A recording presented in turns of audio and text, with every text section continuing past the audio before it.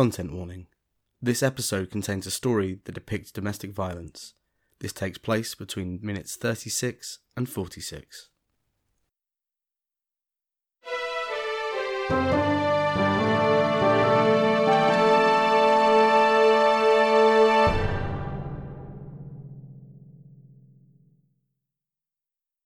Hello, Story Seekers. I'm Nico. I'm Ben, and you're listening to The Tiny Bookcase. Our guest for this episode is a London-born and Buckinghamshire-based, like all the best people, poet and author. In 2014, The Guardian praised his poetry for its quiet intelligence and subtle ways of seeing. His debut novel, The Paper Lantern, catapulted him into the Observer's top 10 debut novelists of 2021. We'd like to welcome Will Burns. Hello, Will. Hi both. How are you doing, Ben and Nico? Very good. So we have just realised that you're potentially quite close to where Nico is, because he's based in Bucks as well. Only geographically. I mean, in terms of the author thing, you're way above. Well, geographical location trumps anything else as far as I'm concerned. So whereabouts are you, Nico? I'm a High Wycombe person. Oh, okay, yeah. So just along the hill line, basically. Yeah. Just along the hill line. Everything's a bloody hill here. This is how small England is for everyone that's listening in the States. Just along the hill line. I like that. Your book, Paper Lantern, has a lot of stuff about going for walks in that area as well. So does that kind of turn of phrase come quite naturally to you? Yeah, I suppose. The hills are quite a prominent sort of geographic feature. I'm in a place called Wendover, which is High Wycombe would be the closest kind of big town, I guess. Right.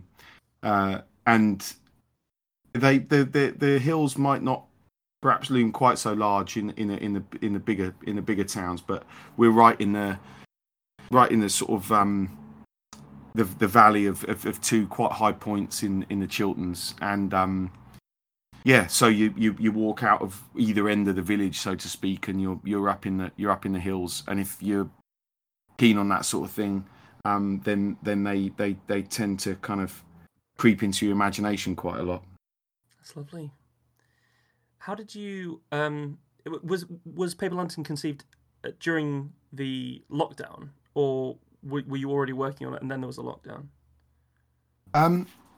It sounds a bit strange, maybe, but perhaps a little bit of both. There was I've been kind of working, or struggling might be a better word, with the material for years. You know, the book about your hometown, and I'd always wanted to write about pubs because I love pubs, and I've always been fascinated by their appeal and their kind of, the material sort of facts of them, and so I'd always known that I'd probably write a book like this book, but then equally the gestation of it was particular to the lockdown as well.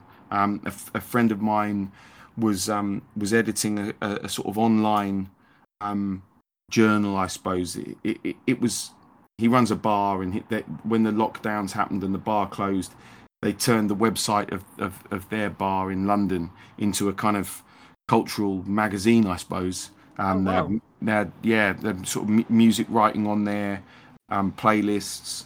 It's a place called The Social in Great Portland Street. Anyway, he asked me if I wanted to write something, and he sort of specifically said, prose would be good.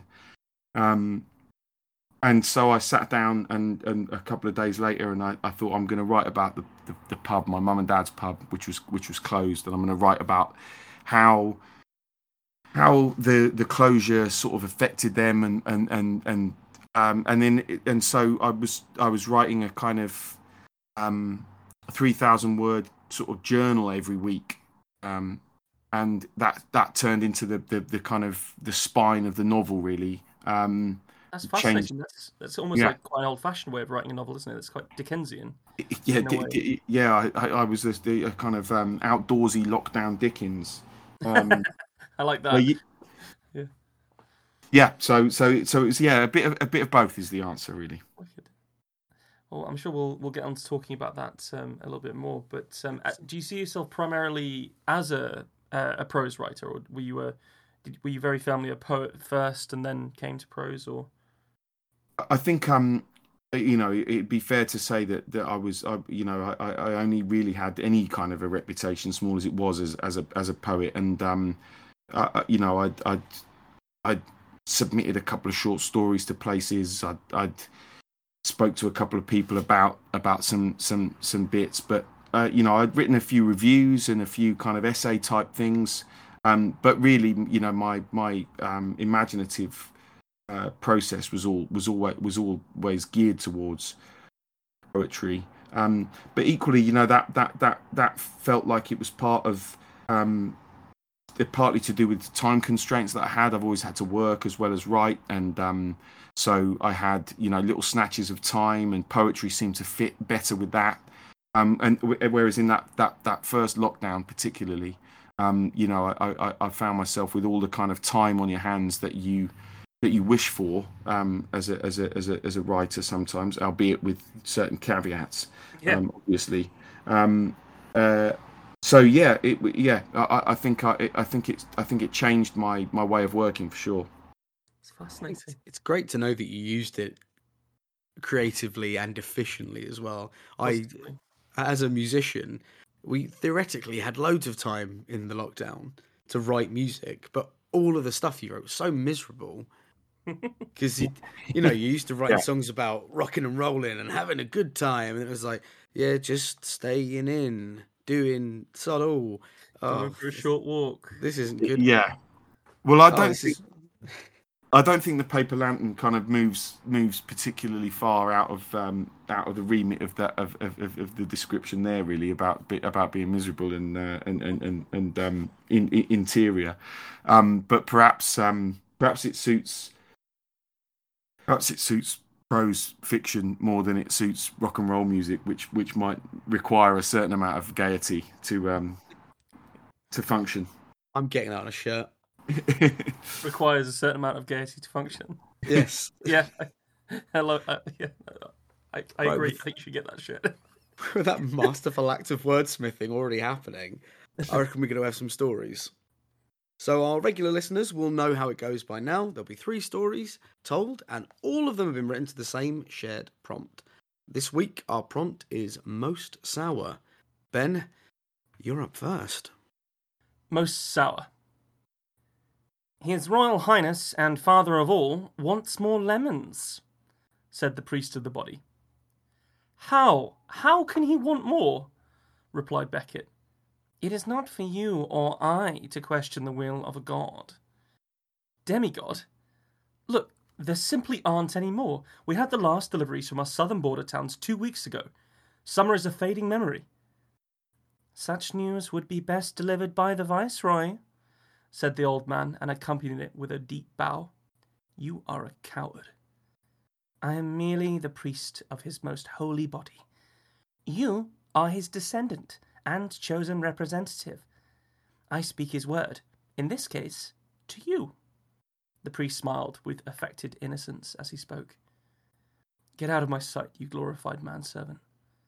The old man did not wait to be told a second time, and quickly scampered from the balcony. Viceroy Beckett IV clenched his fists and pressed them into the stone of the balcony's rail, as he stared unhappily out at the royal parkland. The autumnal vista that spilled forth under him was drenched in the deep gold of the setting sun.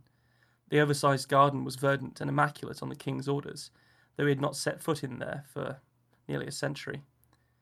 Beckett drew in a few deep breaths to calm himself. Fear and frustration warred within him, and he knew fear would always win when it came to the will of the king. Beckett gathered his robes about himself and made for the royal sanctum. The building was a palace within a palace. Generations of viceroys had expanded the original palatial compound to accommodate the changing fashions and moods of the royal court without disturbing the king. None of them had dared to change that original building at its heart, with its original king still in place. Beckett's journey had him make a stark transition from the light and pleasant halls of his father's father to the dark stone of the king's fortress. It had been built for a different time by long-forgotten masons and it squatted in the middle of the new palace, like a toad in a flowering bush. A moment in time, held in perpetuity by the demigod who ruled it.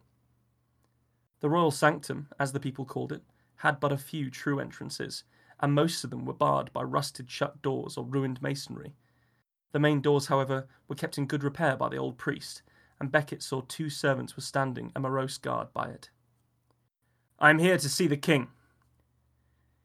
"Is it about the lemons?" said one. He was a handsome middle-aged man, and Becket vaguely recognised him as one who had served as a catamite for the king. That was before the royal member had dropped off, and, if the stories were to be believed, into someone. Becket forgave the man's impudence and suppressed a shudder at the thought. "Yes, if you would open the doors now, we can get this over with." The mighty doors swung open, and Becket was buffeted by a gust of cold air. The crypt smell of it made the hairs on the back of his neck stand on end. Becket pulled his heavy robes tightly to himself and swept past the servants. The door closed behind him, and he was forced to proceed through the empty welcoming hall in the half-light that filtered from somewhere within the ancient site. The stairs to the king's chambers swept upwards in a broad curve from the end of the welcoming hall. As he ascended, Becket had to jump over some missing steps that had fallen to the ruin of time. At the top, he pulled aside the heavy dust-laden curtain, which marked the entrance to the king's chambers, and stepped inside. Becket tried to keep his royal visits as infrequent as possible, and was expecting to see the usual piles of books and sheaves of scrawled-on writing paper that often covered every available surface in the gargantuan room. Instead, maps were pulled taut over them, and Becket could see markers had been placed upon them. Even the bed, he saw, was home to several maps with ancient curling edges. Something compressed under his boot, and he looked down to see the floor was littered with the desiccated husks of lemons. "Where are my lemons?" Becket kept his eyes on the floor and bowed his head. "My king, I have come to discuss the matter with you." "I require more." The bone-on-stone scraping of the king's footsteps crossed behind him. "As the seasons change, our land cannot sustain its production. We must needs wait until the coming year before the lemons will fruit again." "Invade the south." "My king?" "Here." The king's rasp directed him. Becket finally raised his gaze. Rich royal clothes draped irregularly over the king's meatless frame. Though slumped in the slovenly stance of one without many of the necessary tendons, the father of all was still over 7 feet tall, and Becket looked up into his empty sockets. The burning shadows of the eyes that had once lived there stared at him. Becket's eyes followed the king's extended arm and saw that the skeletal fingers pointed to the largest map on the table he was standing next to. Becket walked over to stand next to the king. The finger bones had stabbed into the southern peninsula, which was held by the Tamnite dynasty. Peace had existed between the two powers since the time of Becket's grandfather. "You wish us to invade our allies' land for lemons?" "My tongue can yet taste them. Invade now and bring me lemons." Becket stared up into the polished bone of his ancestor and saw nothing but implacable madness. The world that everyone else exists in, thought Becket, cannot be reconciled with the king's point of view. He is unable to die, but his flesh still rots. He is king, but others still rule in his stead. Half a god, and totally inhuman. Becket cleared his throat of the king's stink. "I will see to the arrangements, my king," said Becket to the shambling ossuary. "Now!" The king's order was a rasping scream that chased him from the room, down the stairs, and back out of the main door. Becket took a moment to try and catch his breath when he found the fresh air again, but the horror of his reality made him retch. The ex-catamite chuckled at his misfortune. He felt strange for a moment, before realizing what was different. The warring factions of fear and frustration within him felt as though they had joined forces to create something new. Iron-hard determination. "Laugh if you wish," said Becket as he wiped his mouth on his sleeve. "But do so as you fetch the masons from the town." "You what?" We are done with this. The old ways have to end. Fetch the masons, and we will brick up this mausoleum for good. Beckett wasn't sure when he'd made the decision, but once he'd said it, it was impossible to unsay. The masons were fetched from the town and began the work of sealing the sanctum. Beckett watched them work all through the night, and then retired to his balcony to watch the sunrise on a new day. With the morning came the priest of the body. He scrambled into his presence, his outrage emanating from him like a bad smell. The priest stood over Beckett, who remained reclined on a long couch. "Treason! It is treason!" he shouted at Beckett. "All you had to do was invade. Instead, regicide!" "He is not dead. He cannot truly die. I've simply stopped him from killing us." "What do you think will happen when the people hear of this? You will be burned alive, and they will cheer as he is rescued from your prison." Beckett remained calm. "The people will do as you and I tell them, priest. I see no reason you should not be able to continue in a more active role within our council. As the only one capable of deciphering the true commands of the king, you would become a very powerful man." The silence stretched out as Beckett watched the priest's worldview shift. He sat forward slowly before speaking again. "Alternatively, I could throw you off this balcony and claim you fell." "Ah, yes, I see you have the right of it," spoke the priest quickly. "I will endeavour to serve our king in my new role as, High Priest of the Body." "Very good, Viceroy." The newly minted high priest bowed and left the room. Beckett did not doubt he would misuse his newfound power, but it was better to have his help than him be a hindrance. Beckett stood and gazed once more at the royal parkland. The new day's sun had scalded the horizon's clouds with pinks and purples, and the blue of the sky seemed to have awakened. Compared to the previous night, he thought, the land looked very different. Come on, man. Bro just wanted some lemons. Just wanted some lemons. That was wicked. Yeah. I'm glad you enjoyed it. Big fan of demigod skeleton kings hungering for citrus. Yeah. It was actually an idea that came to me a fair while ago. I had partaken of certain substances, and it occurred to me that it would be fascinating for sort of like a demigod who's still rotted, and the processes that they'd go through as that happened for them. So basically, this guy's still got like a little bit of his tongue, and it's the bit that can taste bitter. Right. Yeah. It was full of astounding images. The kind of jumping off point for which I suppose was the mention of the royal member. Yeah. Amazingly handled there. I thought it was great. It was a really good moment that began that sort of explosion into this king isn't a demigod in that people say he's divine, but there is something inhuman about him. Whereas when you just sort of offhandedly mentioned that he hadn't been into the garden for a century, I thought, oh, something's amiss. And it was just very delicately the layers put on, then quite quickly into his dick had fallen off in someone. Yeah. Right up to bro's a skeleton. That's Meatless Frame. Meatless Frame was another good one. Yeah. But I quite like the fact that the sort of the court politics and the language around all that was sort of quotidian and quite kind of like full of the bureaucracy of those kind of very human aspects to court life. The ranks and the sort of the petty status kind of plays, and then behind all that is this like you say sort of skeleton king who's with a kind of a megalomania based solely on the last remaining kind of humanity of his sensual life, which is tasting lemons. Lemons, yeah, exactly. Gave me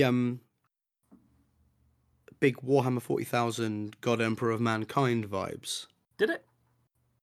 Only in the, that he's in a big life support machine and he's slowly becoming an old skeleton, but still acts as this eternally living psychic being. I hadn't made that connection, but yeah, I can see it. I can see what you're saying. But did he eat catamites? No, they feed him thousands of souls a day. Oh, it's similar. Yeah, but no lemons, so second best as far as I'm concerned. If life gives you souls, then make Soul Aid or whatever the phrase is. But yeah, no, I get that analogy with that character in the Warhammer 40,000 world, and there's that other element about the power that increases in all the people that are therefore able to kind of the chaplains and all that kind of strata of character in that world that can interpret the wishes of the emperor and the signs and subtleties of a sort of absent ruler who still as a symbol contains all that power, really. Yeah, I think it was sort of accidental in a way, but I think it is a fairly aggressive attack on traditional power bases. Yeah. Also, nobody comes out of that looking good, A very Ben Holroyd-Dell story hallmark of, or I could just throw you off that balcony. Yeah. Which felt like every Song of Ice and Fire session that you've ever really sunk your teeth into. That was very good. One of your hallmarks done well. I'm glad. Yeah, a good threat. Yeah, the correct use of threat, especially in high power political situations. Yeah, it was a lot of fun to write. I think because I sort of found with Most Sour that I was skipping around a fair bit, trying to figure out how to work with it, and I very much wanted it to connect with this idea that I'd had, as I say, maybe a few weeks beforehand, and it sort of seemed to work quite nicely. I think I was overall quite pleased with it. I think because we've done quite a lot of work on structure recently, and sort of doing likes for some very famous authors. It was one of those ones where I was struggling to really find my tone with it until I started writing the dialogue, which is why I think the dialogue dominates this particular piece, which is unusual for me. I think I normally go prose, really. Yeah. But anyway, enough of me. Amazing performance on the dialogue, though. I thought worth noting for sure. Thank you. I really have to up my game because Nico is excellent at doing that kind of thing. So, I got a T-shirt in the first part. You're definitely having a T-shirt that says "I require more lemons." I did some atrocious things on how to spell all of the words that the king says, just to try and make sure I remembered how to do the voice properly. Oh, no. Anyway, Will, have you got a story for us? I have, yeah. So shall I? Whenever you're ready, mate. Yeah, I'll go for it. I took the liberty of reducing the title, so it's just called Sour. So I'll go from the top. Sour. I can no longer remember where I'd been going or for what reason. How often it happens like that. The original details, the foundations, as it were, of a certain journey get superseded by some strange occurrence or other that comes to pass on the way. How many of our daily strolls, our chores and tasks get overtaken by some sudden flight of imagination, or worse, by some interjection of the lives of others? As I say, I can no longer remember anything at all about this particular trip. It was morning, that's it. And perhaps that is enough to begin with. Let's say it was a summer morning. In fact, let us say, for the purposes of neatness, of symmetry, so to speak, that it was the same day as today, the summer solstice. I had quite possibly woken up in good spirits, much like today. I had taken a cup of coffee out to the bench in the garden, let it cool a little, and drunk it while watching the outrageously overweight wood pigeon take a drink of its own from the pond. Perhaps I did all this, perhaps I did not. As I have previously said, all I remember now, clearly at least, of that morning, is something that happened to me on the road just west of the village, which leads up the hill to the A41, the main road that takes us from here into London. I cannot now recall, for instance, if it was for work that I was taking that road on that day. Certainly this happened at the time of my life when I did work, and when each day I had to take that same route up and out of the village and into the heavy traffic of commuters who, exactly like I was, were dragging themselves and their cars into the city. Equally, it may have been the weekend, and I may have been simply driving to the dump with some obsolete and broken down machine from the house or garden, or with a boot full of green waste to get rid of. But of course the truth is none of these details are of any importance, if that's the right word, in light of the other facts. In other words, the facts which I can recall. The road we're concerned with goes up a slow incline, one of a number which surround the village, nestled as it is in what I have seen called a knuckle of the hills that dominate this part of the country. We travel uphill then, out past the 2 white gates that mark the boundary of the village, and as the road passes the entrance to the woods on our right, we come to a small row of large houses on the opposite side. They are, on the whole, old houses, and in fact 1 or 2 are built in the vernacular style of the area, brick and flint, one with a thatched roof, the other slate. Some are simply brick, all detached, and all with generous gardens that fall away with the dying slope of the hill, affording each a view from their back door one supposes, or imagines, out across the vale as it spreads and flattens north from the base of the hill line. One of the houses, however, is quite unlike the others. It is modern. In fact, we might go so far as to say it is new, which I suppose carries quite a different meaning to modern. I am no expert in architecture, or building for that matter, and so I am only able to give the most general of impressions, to talk simply of how the building strikes me, as opposed to its objective qualities. It seems very new.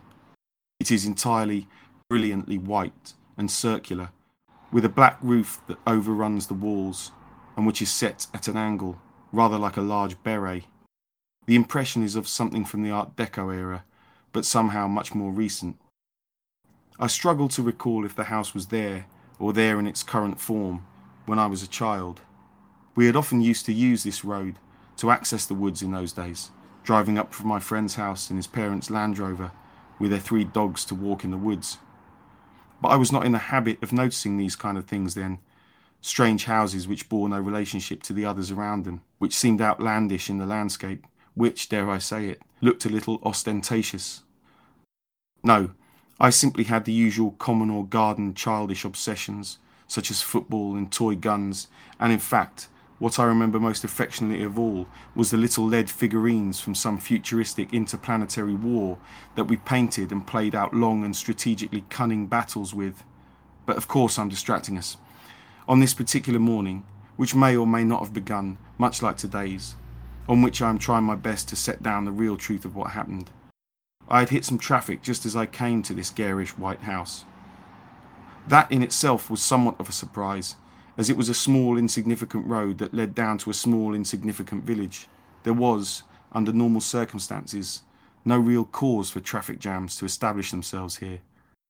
But here we were all the same, with a row of cars all slowing first, then stopping, backed up, I now presume, by some difficulty or other at the junction with the A41. Who can say now, all these years later, what the cause might have been? I do know I have never since had any similar trouble, apart from around that time when the Forestry Commission expanded the car park up in the woods, and for a few weeks there was all sorts of disruption caused by the diggers and other work vehicles that had suddenly appeared. They were all rather too big for the road somehow, and made the right turn up onto the track to the woods rather clumsily, rather slowly, and often held up a number of cars that found themselves behind them. And I may say now that on the whole the expansion of the car park up there in the woods has not in fact been a good thing anyway. There are more cars than ever using it now that they can, which makes for a miserable, crowded experience in that part of the woods. The whole thing feels less like a living forest, in fact, than a forest-themed visitor park. Cafes and children's play areas, a Go Ape centre with zip wires and climbing apparatus in the trees. All very different to years ago, when the wood itself seemed distraction enough. But no, I sound sour and should like not to. I should not wish to begrudge anyone else their fun, however pitiful I find it. and so now I simply avoid those woods and take myself off elsewhere, where it is altogether quieter.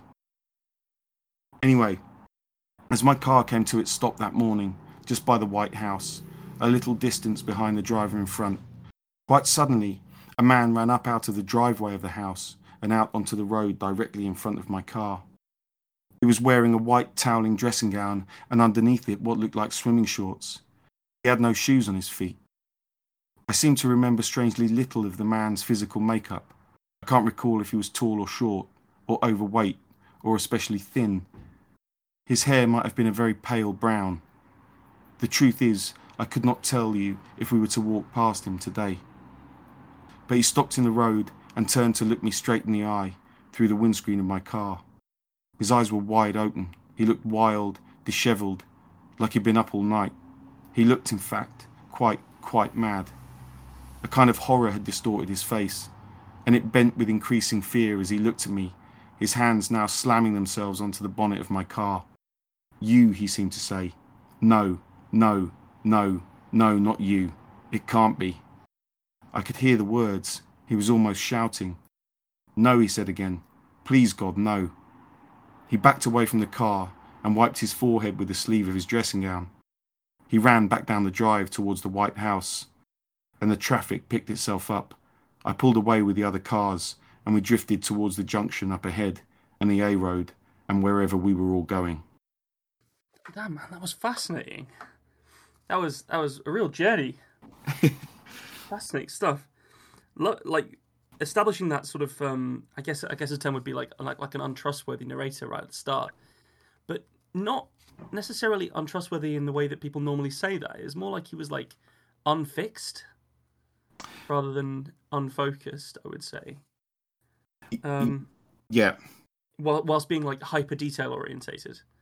Yeah, in very a fashion, it gave him also almost like a sense of greater truth. I think, like in the, I don't really remember when that was, but that's not the bit that matters. Yeah, it gave it a depth to the, he wasn't a flawless narrator. He didn't remember every tiny moment of that day. Barely remembered some of the key indicators of the moment it was all building towards, but remembered everything about the places he'd been in his childhood, because that was something he'd done often. That was just nice. It also draws the line beautifully between that and a fairly it's an amazing outburst of insanity in the middle of this English idyll. But drawing the line between that and the desecration of the land, basically.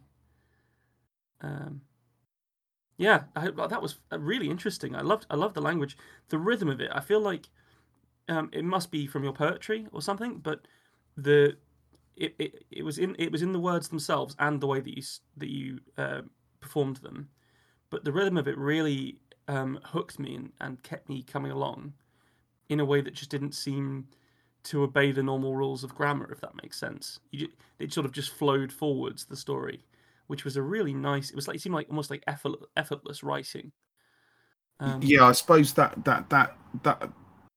a bit of writing that interests me almost as much as any, really. It is the sound of words and their rhythm and a tone, a quality of a voice.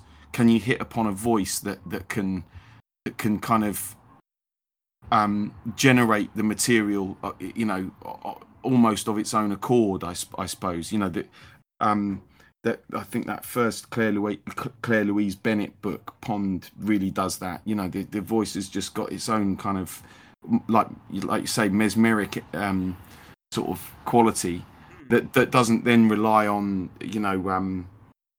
narrative or other bits that I find more difficult. But it's what each writer has their own has their own kind of place on that particular Venn diagram, I suppose, don't they?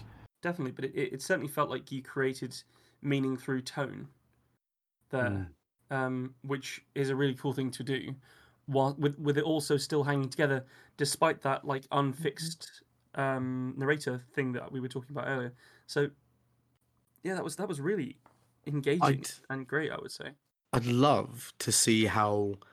I wish you could print out your brain so we could see how different your and my visual picture are of what was being described, because obviously I know the area and you don't, Ben. Oh, and I to see. Yes. how close they would be. Yeah. I think that would be absolutely fascinating. Yeah, I think you'd just run away screaming with the printout. If I printed my own brain, I'd be like, yep, I know. I've been telling myself that relentlessly for years. It's awful.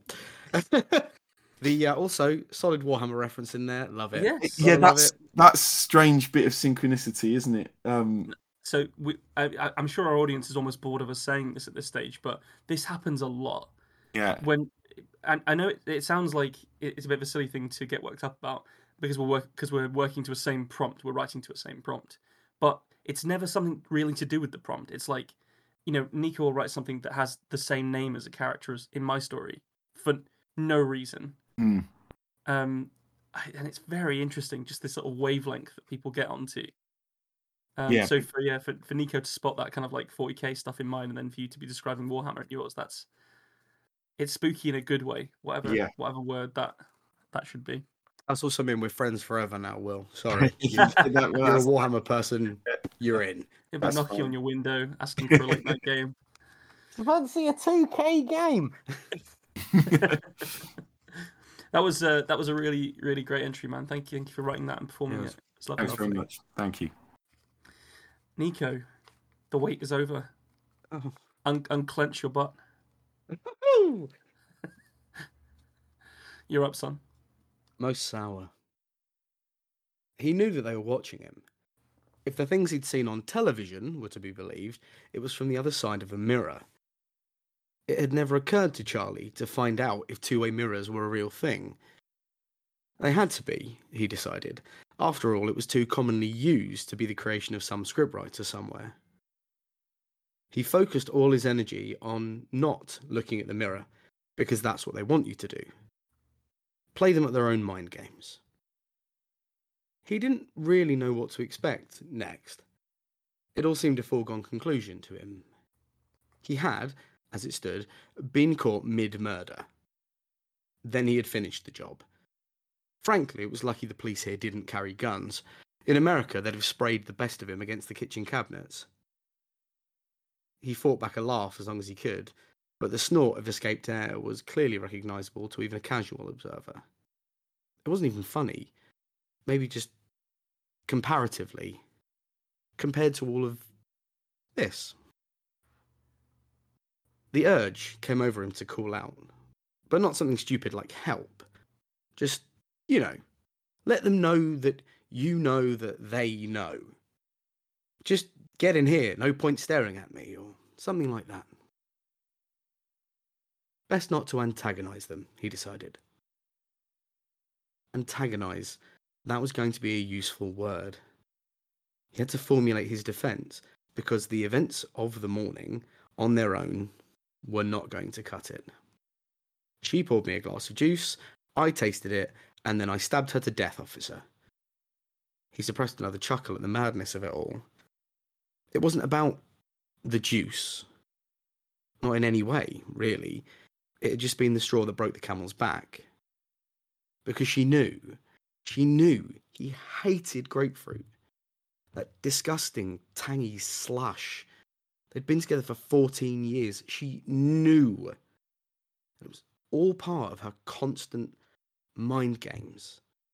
Those soft pushes. But you couldn't say to someone, well, she makes me eat and drink things that I don't like. She calls me the wrong name. She changes my clock. Because you would sound mental, wouldn't you? Maybe that was a bloke thing. She seemed to rely on that. A lot. He'd seen people on the internet call it toxic masculinity. He was Googling about if it was normal to cry when you were left on your own. The room seemed to be divided between people who said you shouldn't and people who said that the first lot of people were bastards, and none of them had answered his question. But he remembered the phrase toxic masculinity. It was confusing, what he read about it. Be a bloke, or whatever, but not really, or else you're a piece of shit. If anything, that just made him more sad. And that wasn't going to do him any good either, was it? It was the toxic masculinity on top of the grapefruit juice. A poisoning. He didn't know the name for what she had done to him. Broken him, he supposed. Not that that was an excuse. I've never hit a woman, right up until I left 36 puncture wounds in my dead wife. Ex-wife, probably grounds for divorce, nearly severing someone's head. Why was that funny? Why was anything? He gave in and stared at the mirror, willing someone to come in and relieve him of the company of his thoughts. But that's all part of the game, isn't it? No worse bastard than yourself to get the punishment rolling. Yeah, but she knew, though. She knew it would make him angry. Why did she always want him to be angry and upset? Why did she push until he stopped loving her? Had he ever actually loved her? Charlie didn't know. He wasn't sure what love was actually supposed to look like. Perspectives get a bit skewed once you start unpicking things. She loved him, or so she'd always said. Was love supposed to be torture? He looked down and wished deeply that they'd let him wash his hands, or change his clothes. It was dry now, a murky brown colour. It had been so bright, the next reddish hue down from the sunrise happening just outside the kitchen window. It was as though the horizon was dragged into the room for him when he'd done it. He remembered every detail of the room, now that he thought about it. How much salt was in the shaker, those clear plastic ones that she had bought. He hated them. You could always see that some had been used. It would be better to not know and then find them empty than always be teetering on the edge of perfection. The ticking of the clock. He was sure he could hear it through her screams. Maybe he was even stabbing in time. She'd screamed so loud. Loud enough for the neighbours, loud enough for the old Bill, but not too loud for the clock. And he'd always hated the ticking of clocks. And she'd put one in every room. Toxic masculinity will have you play the victim. He recalled that. He knew he wasn't the victim, couldn't be. She hadn't murdered him, physically, at least. Maybe she'd wanted it the other way. Maybe she thought he'd kill himself, and then she could have had the sympathy. And then she could bring some other poor bastard in. Someone who'd drink the disgusting juice.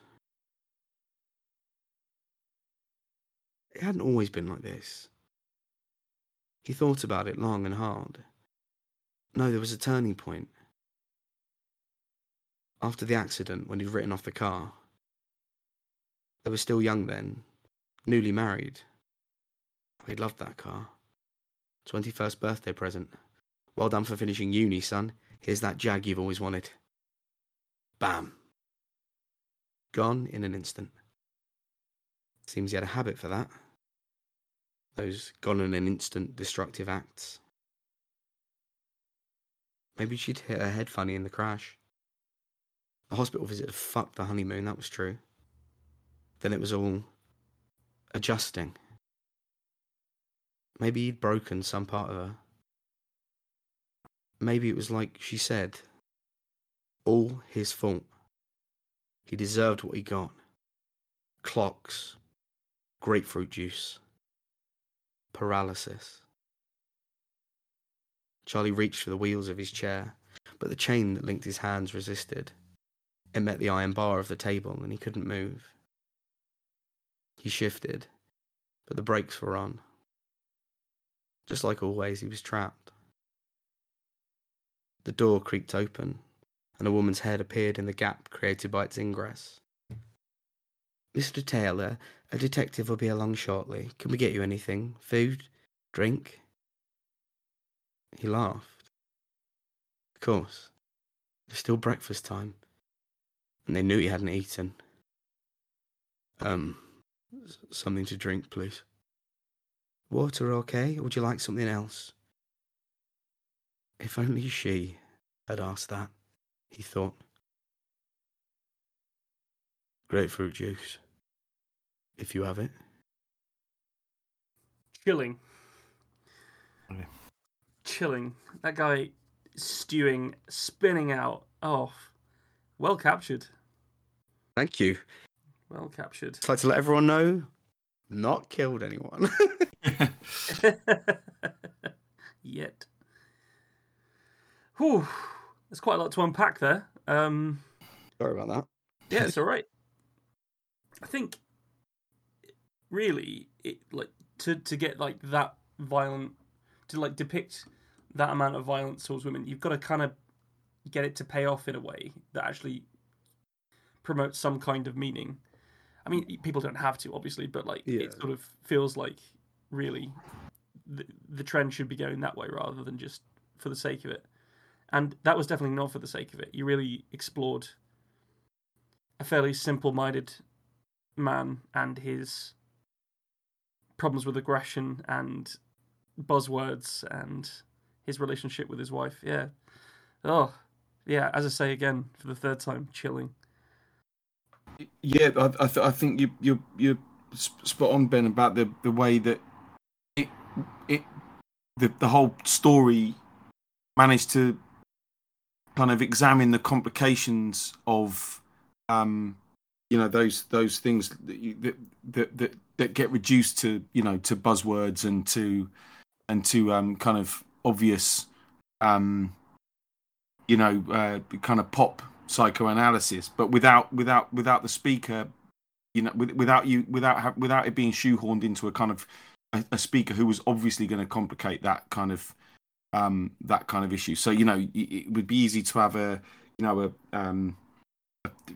philosopher main character who was able to kind of explore those complications, but it's much more interesting, I think, to have, like you said,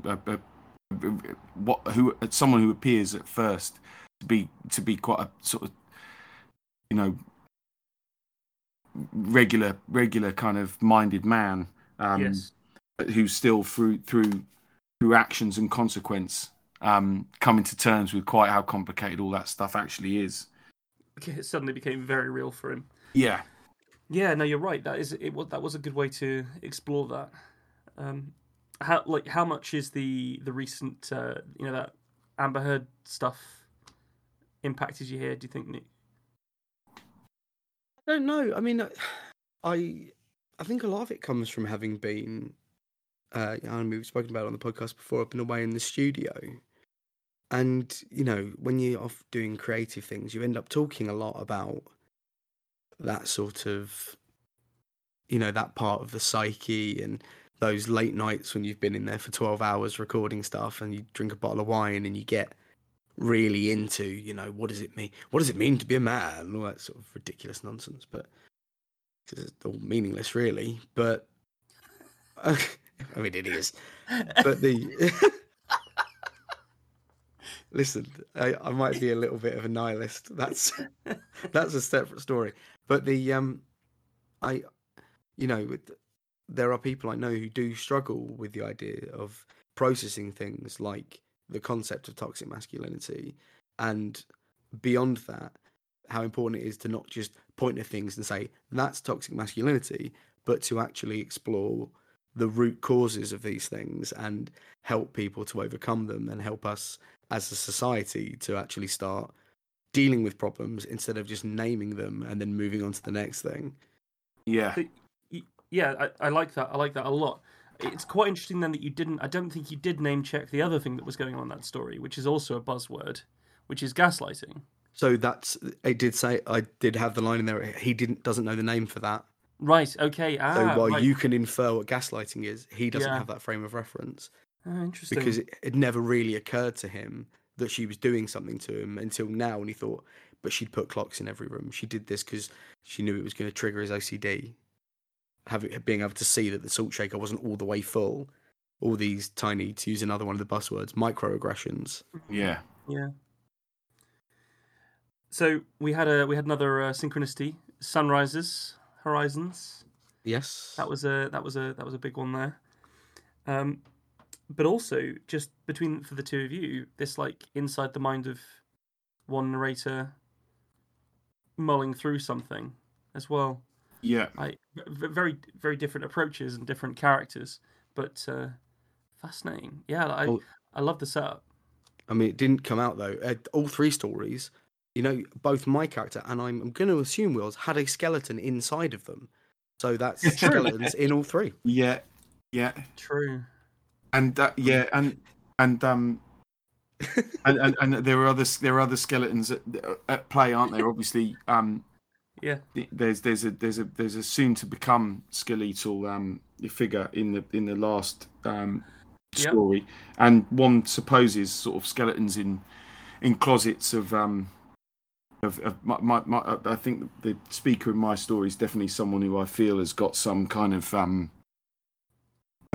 evasions going on. Yeah.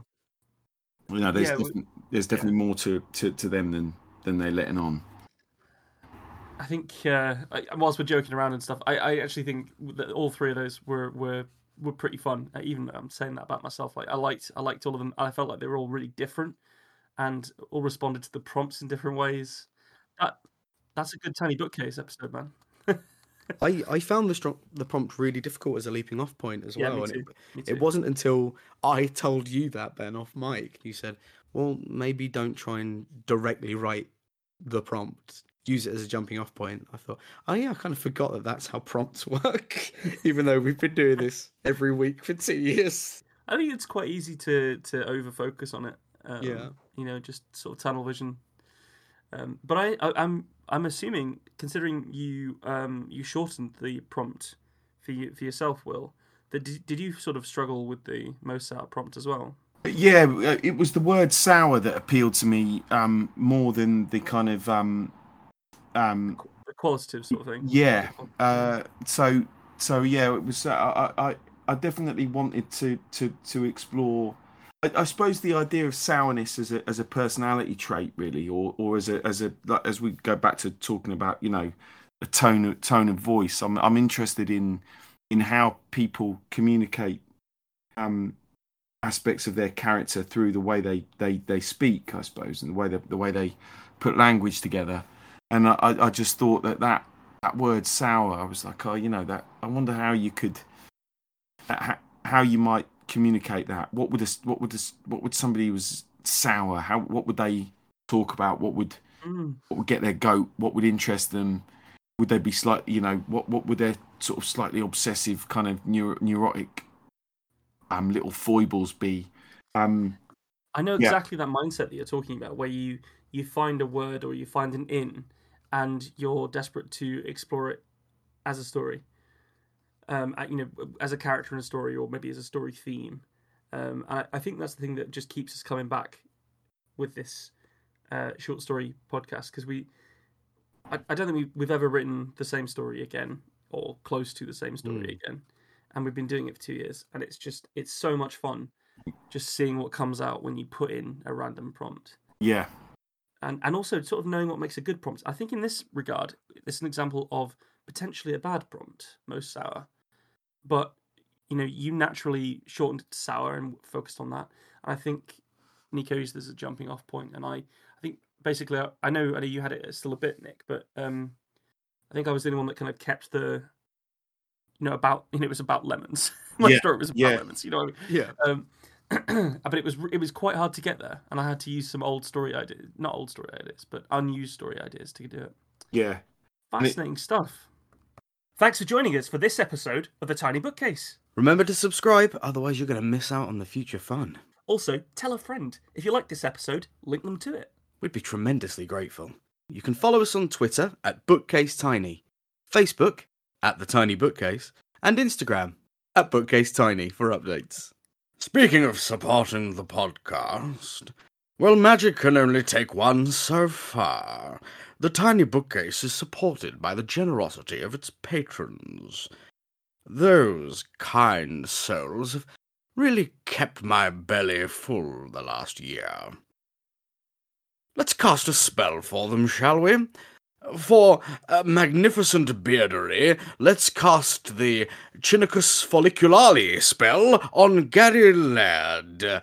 For rich ginger tones on the scalp, let us cast the Orangi Hedondo spell for Scott Byrne. And for general fabulousness, why not the Ooh La La, How's Your Mother spell on Matthew McLaren?